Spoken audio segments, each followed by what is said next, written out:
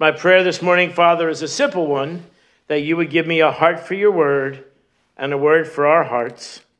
Amen.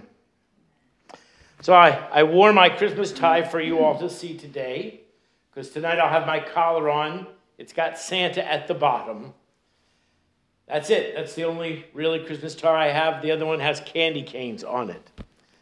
Having done with the festivities, let's get to work.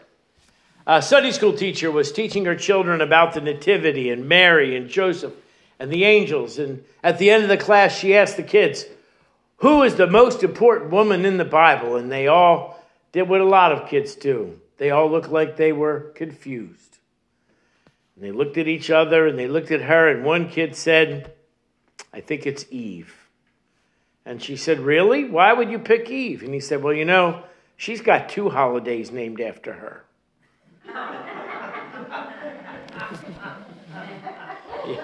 You have to think about that one for a second. So here we go. Take a moment and remember when you were 12 or 13 and 14. Or better yet, talk to your 14-year-old self. And in my counseling office, we refer to that as the little you, the little Doc, the little Vicky, the little whomever. And that younger version of you had not yet become jaded or broken or exhausted or overwhelmed or underpaid or pessimistic. And they had dreams about what life would be when they grew up. I always thought that I would either be a great preacher with a church of hundreds of people, or that I would be a great singer singing all around the world. And here we are. I also dreamed I would have a beautiful wife and great kids, and that did work out the way it should. Now, I want you to think about this. Many scholars tell us that Mary was between 12 and 15 years old, which was marrying age in Palestine in the first century. And Mary was betrothed to a successful business owner, Joseph the carpenter. Now, some scholars want us to believe that Joseph was an older man, perhaps a widower and on his second marriage, and that he needed a new lady of the house. But we don't know that for sure. Joseph could have been a young, handsome, God-fearing, madly in love with Mary, potential Disney prince, to complement a young, beautiful, starstruck Mary. Both of them had dreams, both of them had plans, and let's be honest, their parents had plans for them. Mary and Joseph, like any other couple, were filled with the community's vision of what life should be for them. Now, when my sister was little, and I'm not going to get in trouble for this because this has just happened all the time, my mom had a big pile of magazines. I don't know if in the old days your family had that pile of magazines. And on rainy days, my sister would get out the shears and a piece of poster board, and they would cut out, she and her friends, their future family. Oh, this is going to be my husband, and they'd cut out a guy and stick him to the board, and this is going to be my house and my car and my kids. Now, if you didn't do that, just nod knowingly that other people did. But we all, at one point in our life, started planning, hoping, praying, dreaming what our life would be like. And I want you to think that this was the hopeful, optimistic dream that Mary and Joseph had in the first century. And then Gabriel. Remember, we talked about this, a 6-foot glow-in-the-dark man. Now, it doesn't say he had a sword, but all the angels had one. He might have had a sword with him. Pops up in Mary's bedroom at night in the dark. Now, the scripture today very politely said she was troubled. Now, do you remember what it says when it shows up to the shepherds? They were sore afraid. That's where I'm headed. This teenage girl with hopes and dreams getting married to this glow-in-the-dark person with a sword showed up in her bedroom. Would you be concerned? Right? And Gabriel came to a real, live, hopeful, godly Mary. I want you to hear that. Mary, for many of us, never leaves our little nativity set. She's a beautiful young lady, and she's got the blue and the white hood. Why does she always have a blue and a white hood? I have no idea, but she does. And she looks sweet. Now, I've been present for the birth of many children, my three, and then when I was a hospital chaplain for many others.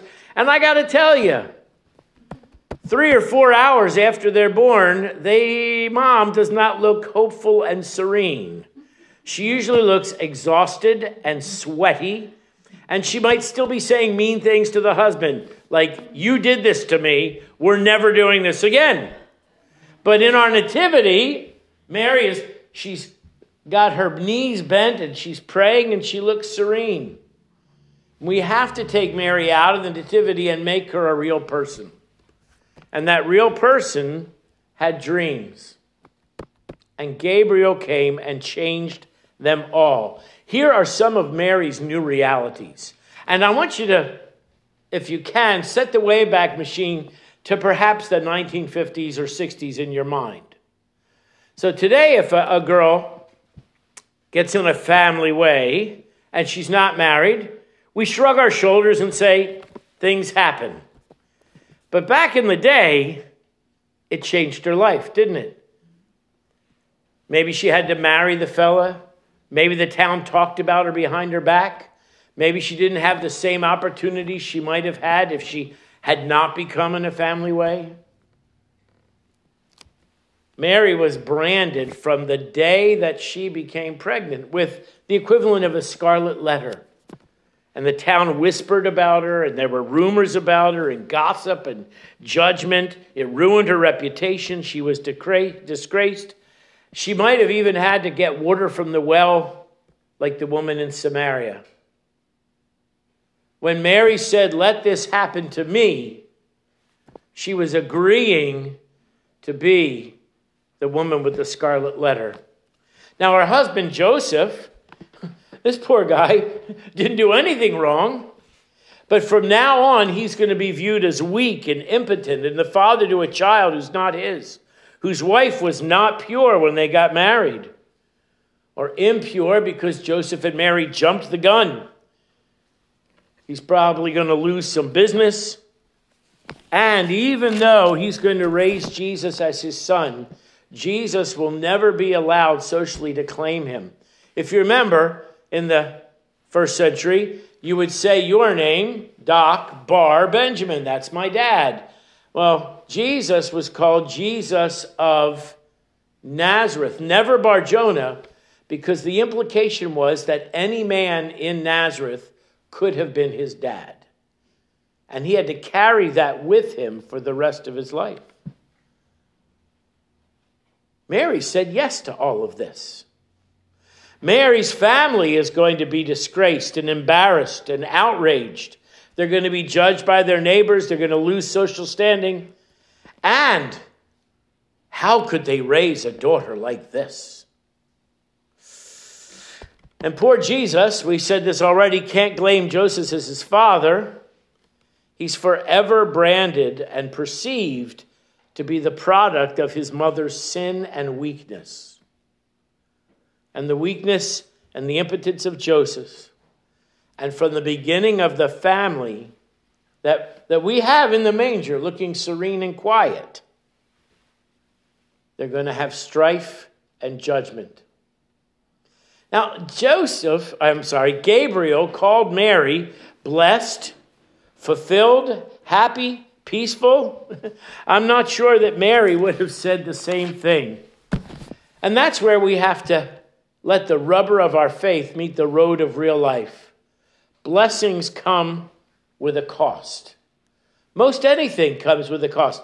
I taught at the college for 20 years, and the third to the last class was always the treatment class. And I would never give the names of my patients, but I would tell of the journey that we went on and how people got better. And at the end of the class, somebody, now think, I'm teaching freshmen, so they're 18 and 19 years old, would come up and go, oh, I want to help people like that. How do I get to do what you're doing? And I say, well, first, you have to finish 4 years of undergrad. Okay. And then you have to finish 2 to 3 years of grad. Okay. Well, then, if you want to do what I do, you've got to spend another 3 to 5 years getting your PhD and writing your dissertation. Okay. And then to get your license to practice, you have to do 5,000 to 8,000, and if you only have your master's, 12,000 hours of supervised counseling. How long does that take, they would say. I said, well, I finished when I was 31, but I was early. I'm an overachiever. You're probably going to be in school until you're in your mid-30s. And their shoulders would slump, and the air would come out of their lungs, and they would walk away like a dog with a tail between their legs because they didn't want to do the work. Everything has a cost.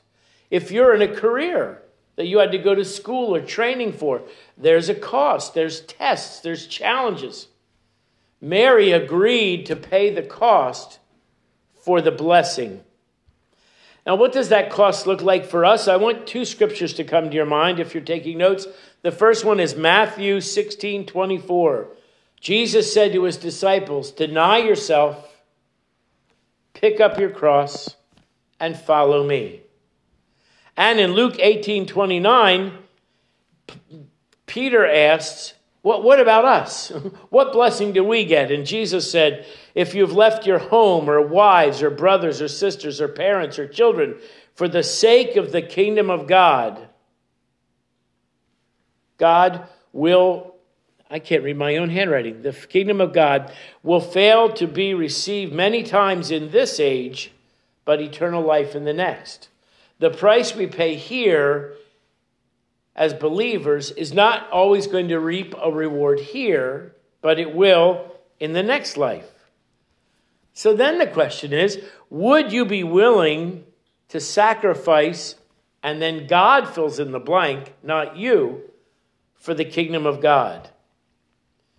Mary and Joseph gave up prestige, they gave up comfort, they gave up financial stability. God might even ask you to give up your life's work for the kingdom of God.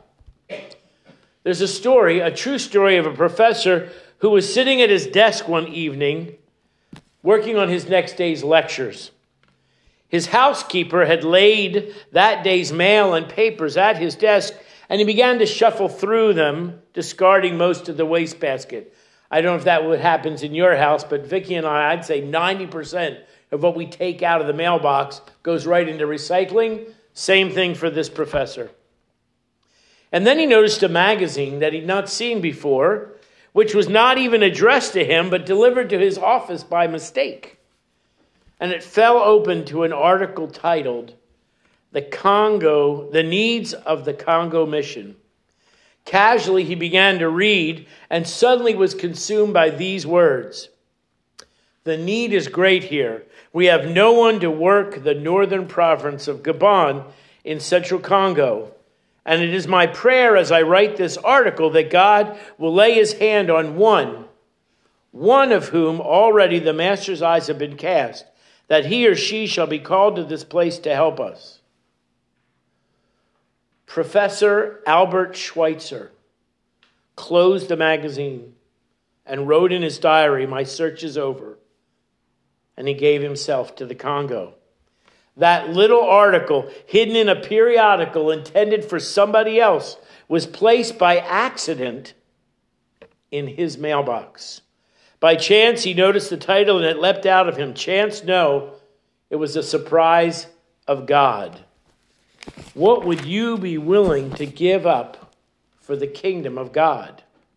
The angel Gabriel metaphorically stands by each of our beds in the middle of the night, and we're afraid, not just because a 6-foot glow-in-the-dark man with a sword showed up, but because he might ask us a question as life-changing as the question he asked Mary.